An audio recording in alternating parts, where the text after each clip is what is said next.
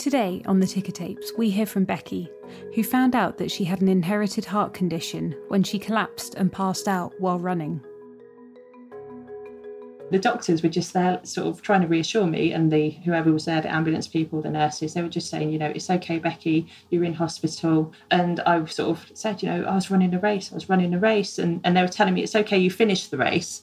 They didn't tell me I was carried over the finish line on a stretcher. From the British Heart Foundation, I'm Molly Tresidden. On the Ticker Tapes, we hear from people living with heart and circulatory conditions. On this episode, Becky talks to me about her diagnosis and second diagnosis of an inherited heart condition and how she's come to appreciate the ICD that looks after her heart. So Becky, you found out that you had a heart condition in a very dramatic way one day back in 2007. Could you take me back to that day and tell me what happened? Yeah, of course. So I've never really been one for doing a lot of exercise outdoors. The idea has always been quite a strange one to me. But every time I decided I wanted to get a bit healthier, I'd sign myself up to some sort of charity race because I figured, I'd give myself an incentive. I'll raise some money for a good cause and it'll give me that incentive to really get out and train and practice. I'm not a long distance runner, but I used to sign myself up to do 5Ks. And in particular, over a couple of years, I ran the Race for Life a few times. In 2007, I ran the Race for Life in my hometown of Poole with a friend at the time, Kat, and we did this run and we'd done some training runs beforehand. I'd run 5K before, but on this occasion in particular, in Poole Park, which was the venue, lovely venue normally, torrential rain on the day, which is also a great addition to the story. It was a really challenging conditions for a run. I ran the majority of the race perfectly fine with Kat, getting on quite well. We got to the 4K mark, which I remember getting to the 4K mark. And then later on in the race, as we got near the finish, we spoke about it and Kat and I decided to go for a sprint finish. I think in hindsight, sprint finishes should probably be left for the sprinters because for me, it turned out to be a really bad call. I ran the last kilometre of the race, but I'd say about 10 metres from the finish line, according to my friend Kat and various other people, I basically slowed down running and got a little bit wobbly on my feet before turning round, sort of spinning round and falling backwards, collapsing to the floor. In the process, I knocked myself out on the floor, got a head injury, cut my head, and ended up with what I didn't know was a heart arrhythmia. It was pretty spectacular by the sound of it, or for what I've been told. To this day, I don't actually remember running that last kilometre of the race. I've got a bit of a gap in my memory from the 4K mark, when I remember seeing that 4K sign when we ran past it, to the moment I was jolted awake by the doctors as the ambulance men pushed me on the stretcher into the hospital through the doors at A&E. It's always that jolt on the doors where they push the trolley through the doors. I was quite lucky on the day, all said. I don't remember it, but I was quite lucky. The two people that finished in front of me, there was a cardiac doctor from the Royal Bournemouth Hospital and a local GP as well who had been running a race as well. And they actually turned round and saw that I collapsed. There was another gentleman that checked on me and basically, apparently, according to the doctors when I spoke to them later on, he just shouted out that she's all right and then he ran off, which was a bit weird and very strange. And the doctors actually came back and they did a bit of CPR and checked on me and everything until the ambulance team arrived. I also have been told that I might have scared a St John's ambulance girl who is on one of her first days out with the St John's ambulance, and rather than getting to deal with a sprained ankle, she got me there with my self knocked out, unconscious on the floor, and not in a very good condition. So charity races, it turns out, were not my forte at that point. But quite lucky, as you say, that you were there with a couple of doctors rather than if you'd been out, say, running by yourself somewhere, out in a woods somewhere. Absolutely. I mean, I count myself incredibly lucky in terms of what happened that day, despite the fact that I ended up in hospital. The Race for Life in Poole was held a stone's throw from where the A&E department was at that point, so the ambulances were very near.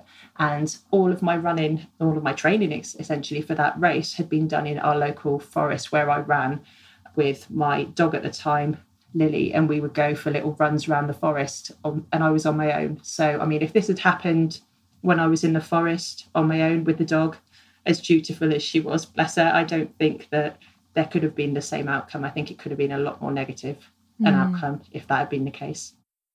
Yeah, dogs still not great at CPR, I don't think. They're not. No, they come running over to you and they're all excited. But then, yeah, she would have just probably wandered off. So, you know what? You can't blame a dog, can you, for that?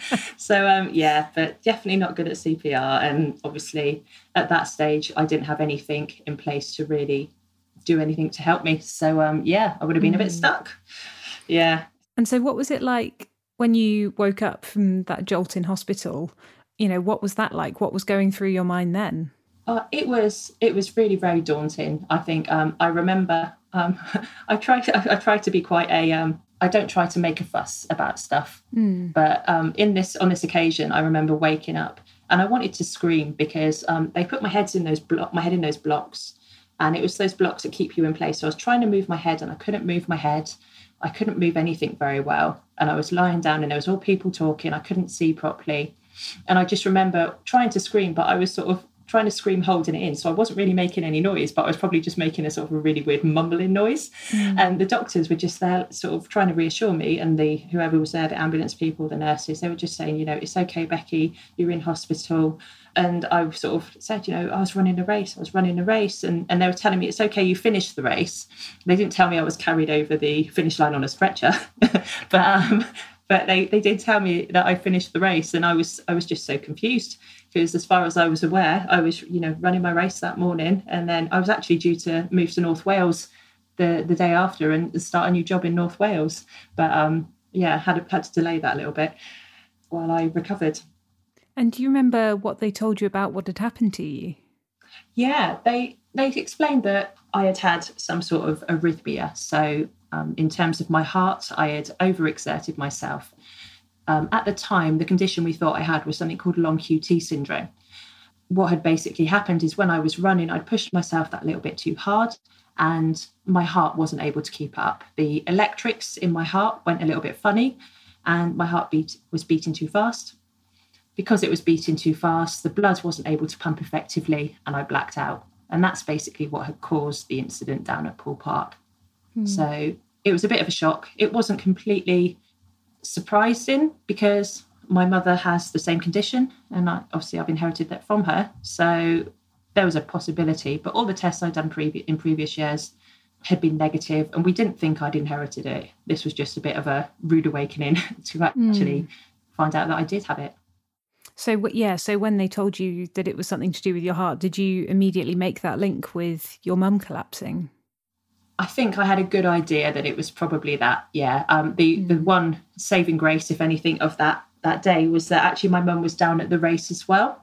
She was actually watching and taking photos, and there was a photo we managed to get of me coming in just before I collapsed, but as I had just after she took the photo, she'd walked around the other side of they have the inflatable finish lines, and she didn't see me collapse, which I was very grateful for.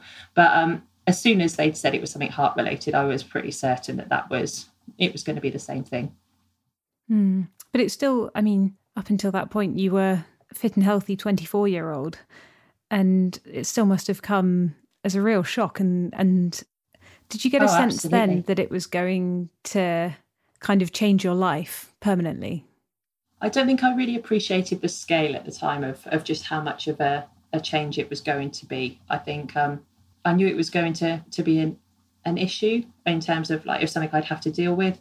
But at 24, it was something that was quite scary because the thought of having to manage something like this for the rest of your life was a big thing to actually think about.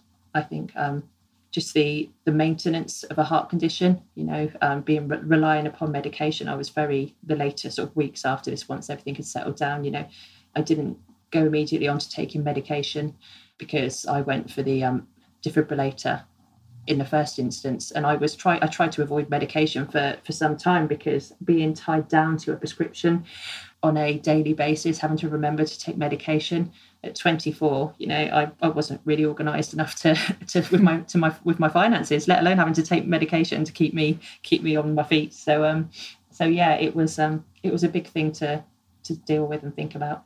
Mm. And how long did you end up staying in hospital? I was actually in hospital just under 2 weeks the first time round. So because of my head injury, it took them a couple of days to actually get everything processed through and to see me and wait for me to sort of recover enough to really look into things further. So I had 4 or 5 days in Poole Hospital before they moved me over to the specialist sort of cardiac department at the Royal Bournemouth Hospital. And I was there for the remainder of the week. One thing I noticed when I was there, I was by far the youngest on the cardiac ward. And with the exception of a bit of a headache, I was symptom free. So it was a difficult. That was probably more difficult than the initial sort of dealing with it itself. It was being in that ward with all of the older ladies, and actually sort of like just sort of being in that situation. I tried to make the best of it by they gave me permission once I was sort of recovered enough to go to the shops. So I would be going to the shops for the various ladies on the ward and buying them their daily newspaper and cartons of Ribena, because it was just, as a 24-year-old, it was very difficult just being confined to a hospital bed for 2 weeks while they decided what they were going to do with me. I had an operation and I had a defibrillator fitted in 2007, which I've had changed since for a new one. But yeah, so I ended up going for the defibrillator, and yeah, it's been my constant companion ever since. So that was quite a conscious choice by you to have the defibrillator. Absolutely. I was in two minds at first. Again, like I say, the idea of medication at the age of 24 was not appealing. So the idea of going into surgery and coming out with a lifelong companion was even less appealing, to be perfectly honest with you. But I went back and forth a few times, and I spoke to the nurses that were on the ward, and I was told a story about a young man who it really did make me change my mind and actually consider. It made me decide to get the operation, because it was a young man who was from the local area who was fitter than me and just more active than me, and he has chosen not to get the operation just yet, and he actually collapsed on when he was out and passed away. So it just really brought it into a real reality check for me, and I just thought I couldn't risk doing that to my family. So yeah, I just was terrified that would happen. So I agreed to get the defibrillator. And how was it actually committing to that and having that operation? Yeah, the operation itself was, it was more daunting, just the fact it was an operation. Once I went in there, they were an amazing team, really good. I've got really, really lovely team of surgeons, the anaesthetists. They were all really, really competent, really professional. I knew exactly what was going to happen when I went in there.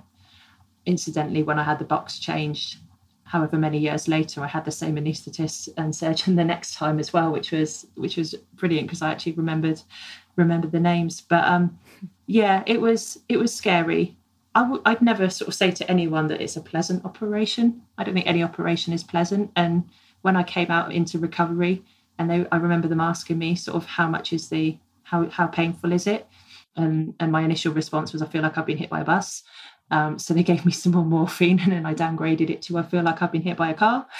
So I obviously managed to have my sense of humour when I came out of surgery. But it's a necessary evil as far as I'm concerned. It's not, no one's going to willingly sign up to go under the knife for any reason. And even if it's a heart condition, none of us want to go and have this operation, but sometimes we just have to bite the bullet and say, well, it's going to be, in the long term, it's going to be a positive for us, and it's going to help us spend more time with our friends and family and not have to worry so much about the alternative. Because the idea of having the ICD is that if your heart goes into a bad rhythm, then that can shock it back to a regular rhythm. Is that right? Absolutely, yeah. So it tends to be a bit of a misconception with the pacemakers and the ICDs. And I think the pacemaker obviously is there 24/7 to make sure your heart is doing what it needs to do and make sure that it's beating at a rate that is effective and useful for you. The ICD tends to sort of sit there in the background every day. It just closely sort of, it monitors my heart rate on a day-to-day basis. And if there's ever that occasion where my heart rate is going to go inappropriate, like it has done on a couple of occasions since, then my ICD is just there to kick in and almost reset it. I like to think of it as it's sort of like rebooting a computer. If my electrics go a bit funny, the ICD just shocks it back into a normal rhythm. But the rest of the time, it's just sat there monitoring me. So it doesn't do. I don't even remember I have it now, to be honest, which is the best thing. Yeah. So you got up one day to go and do a race for life, and then 2 weeks later you come out of hospital diagnosed with a heart condition and living with an ICD. That's a pretty huge thing to have to go through. It was. And I think mentally, I don't think I necessarily dealt with it as effectively as I could have at the time. It was one of those things where it's just such a big thing. It seems too big to deal with. I sort of, over the years, I've found talking about it is very useful.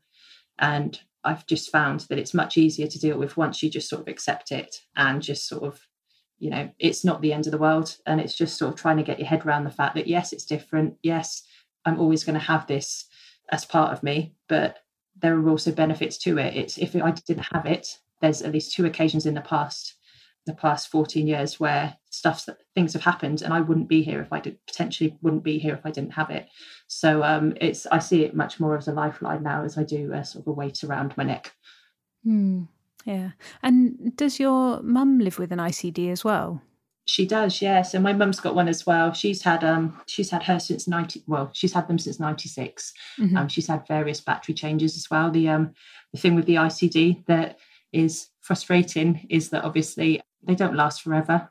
You do need to have battery changes every now and then, but the beauty of it is if you don't have one that goes off too regularly, the battery will last longer. So the ultimate aim is to get an ICD like I'm lucky enough to have that just sits in there for years on end and doesn't have to do anything, and then eventually it gets changed. I'm still hoping, though, I must admit, they'll come up with this type of design where they can sort of sit me next to some sort of charging point and just charge me remotely. If they can do it with a mobile phone, then you would hope that one day they can do it with an ICD. Yeah, definitely. And just have them, at regular places. Sit in the proximity for a couple of hours and recharge it a little bit. Yeah, while you're having a coffee. Yeah. Exactly. Yeah, exactly. So I'm sure it will happen eventually. It's amazing what they can do with medical science. So, but hopefully at some point we'll see that.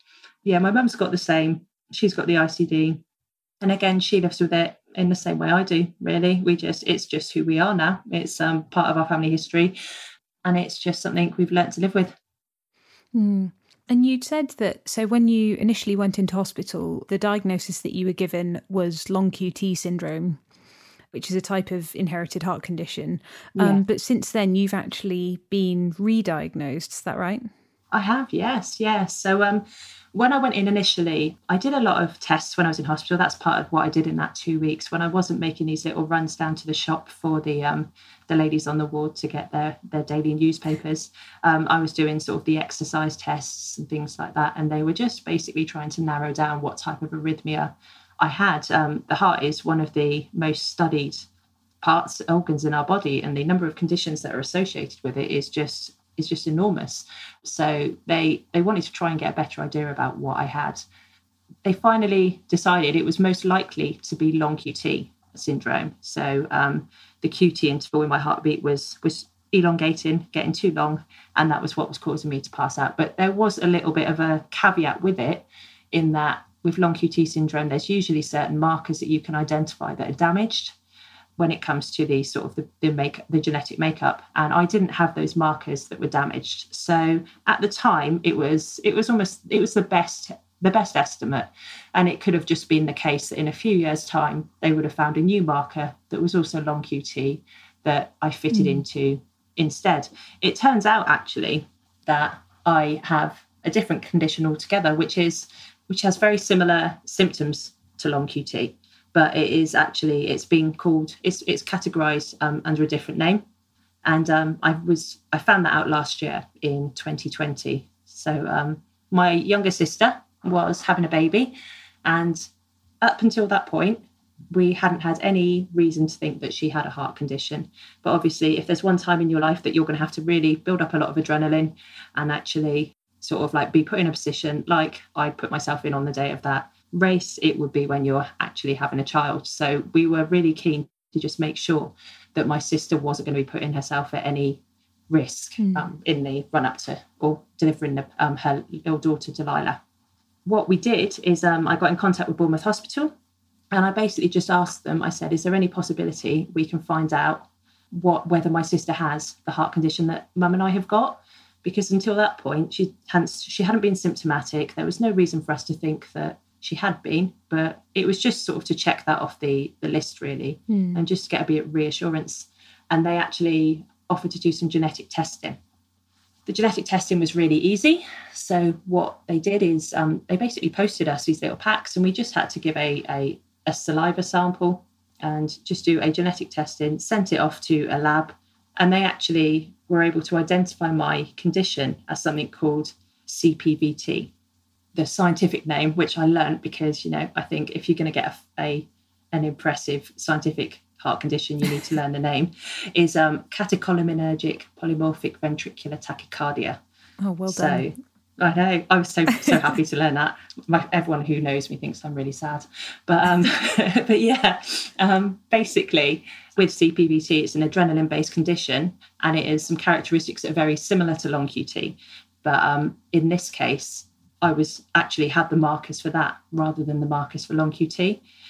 My sister, they checked, and she didn't have it. So we were able to determine that actually, although she's related to me and she's related to my mum, she had managed to miss that when it comes to the heart lottery. So really happy news for them.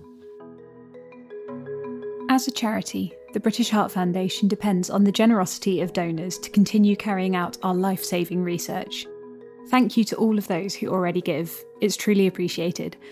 If you too would like to donate, you can do so by going to bhf.org.uk/donate. And now, back to the conversation. And did it change anything about your treatment when you were re-diagnosed? Not at the moment. So the difference in diagnosis hasn't made any difference. But from my point of view, I feel a lot more happy knowing what the condition actually is. I think always knowing it was potentially long QT, but not quite sure, was a little bit difficult. It was nice to just have an answer in the end. And even nicer to find out my sister didn't have it. So yeah. And like you say, it's any new family members now can be tested for exactly the right thing, can't they? Absolutely. So at some point in the future, don't know when, I teach full time at the moment, so it's fairly hectic, but at some point we'd love to start a family. And when we do, it would be nice to know in advance if our children are going to have to deal with this. There is sort of certain situations where you can sort of have a family and not have to worry about heart conditions and things. But then obviously, because the condition I have, I believe it's autosomal dominant, even if we sort of do look at sort of any sort of specialist treatment, the likelihood is that if we have kids, there is still a chance they're going to get it. So at least we're going into it with our eyes open, and we know whether or not it's going to be an issue or not, or whether we can deal with it when we know about it, basically. And do you know, if you don't mind me asking, how your condition and your ICD would affect you during pregnancy? From talking to doctors, I've been told that it shouldn't be too much of an issue if I'm just doing my day-to-day, sort of like doing what I do normally. I would be much more closely monitored if we were to start a family, and I would be seeing more specialist care than a standard pregnancy, just purely because of the heart condition. But from speaking to specialists previously, it's not necessarily going to be a real added stress to the situation.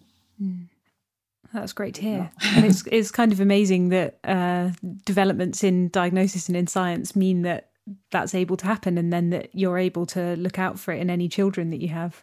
Yeah, I think that's really important. Yeah, definitely. Just to be prepared for it and to know whether it is something we need to worry about, because people look at heart conditions as being a real game changer, and it really is the end of the world. And it is a really big thing. It's a really scary thing. And it's a thing that takes a lot of getting used to. But actually, once you know about it, you've got more of a chance of being able to deal with it and actually learn to live with it.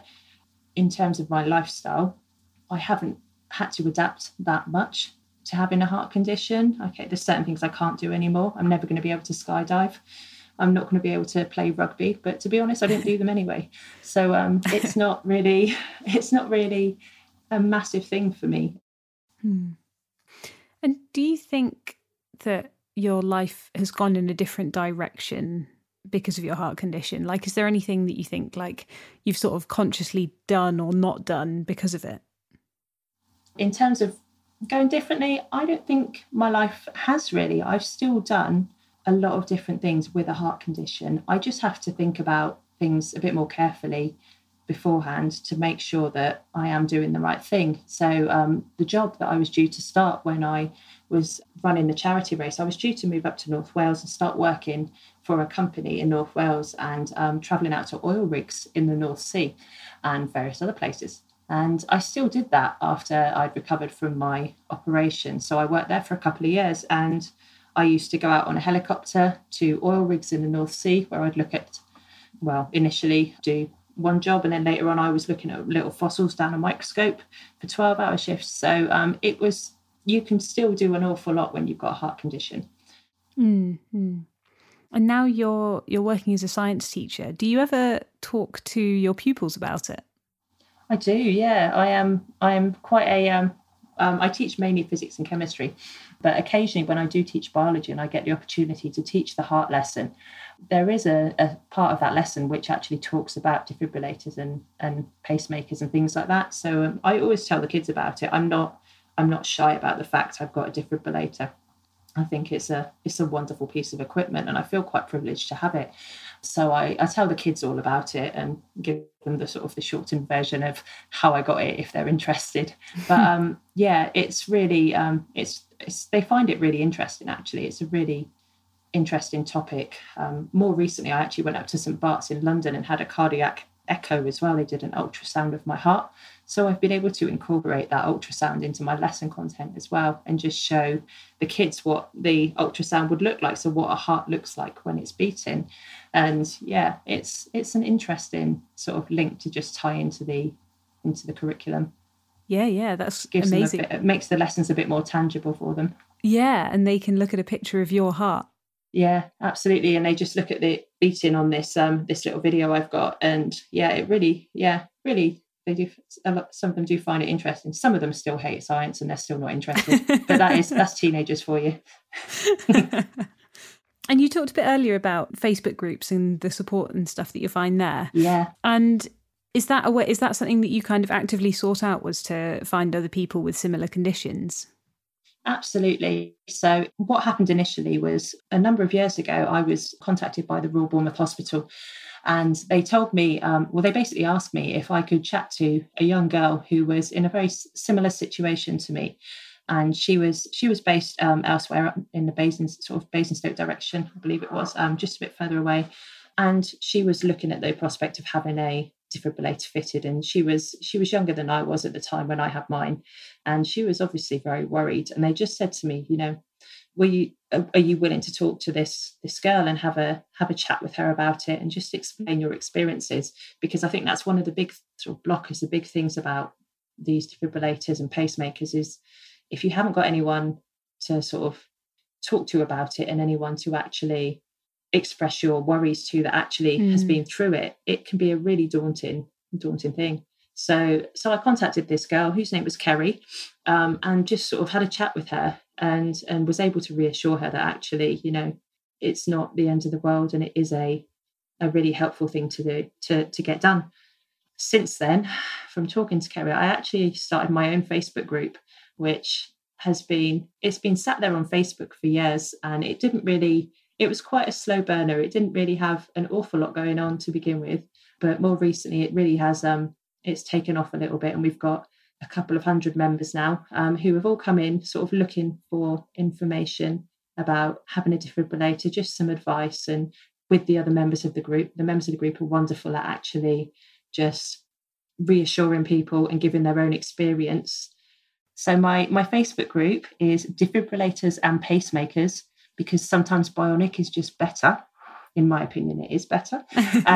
But yeah, so that's my group. And I've also got a lot of really good advice from another group with my running. I spoke to various members of the Cardiac Athletes group, which is also another Facebook group. And that's for more your sporty cardiac patients. So your people who do running, cycling, and these are people that have had heart operations, they've had bypasses, all of this stuff, and they're getting back and getting out there and doing exercise. So between my defibrillator group and the Cardiac Athletes group, I found a lot of really lovely people and some really positive support. And I've also been able to share my story and provide support from my point of view too for people that need it. Yeah, it's one of those things where the internet really comes good, isn't it? Like the fact that you can just connect with these people so easily is something that's really fantastic. Yeah, it really is. And it really is. It's so great when you sort of get someone ask a question, and it could be something as simple as, what am I supposed to wear after I've had a defibrillator operation? How am I supposed to dress myself when I can't raise my arm above a certain height? And then people can comment and say, well, I find button-up shirts are really helpful, or wear a cardigan that's a couple of 2 sizes too big if you've got one, sort of things. And that's getting those answers to those questions. It just reassures people. And it gives them the opportunity to really, or even just vent their frustration if they want to, because a lot of people that come on there are genuinely sort of just heard they need to get a defibrillator or a pacemaker and feeling really scared about it. Yeah, it's great. And I think you put up a post on there a while ago asking people in the group if there was anything that they wish that they'd have known about having an ICD. I was wondering, did you get any responses to that you'd like to share? Yeah, looking at the questions that were posted on my group, one of the questions I had, it was sort of the questions that it was what people wish they'd known, obviously, and something people said that they wish they'd known. One of our groups suggested, Mark suggested he wished he'd known about the rhythmic pulse that a pacer often makes inside for the first few months until they adjust it. So I think in some situations, obviously, when people have had a pacemaker put in, then it can make a bit of a pulse just while it's getting used to it by the look of it. Right, Yeah, and Mark didn't know about that before he had the operation. So it came as a bit of a shock. No pun intended. Came as a bit of a shock when obviously he's having the operation and he's had it, and then it's just doing that pulsing afterwards.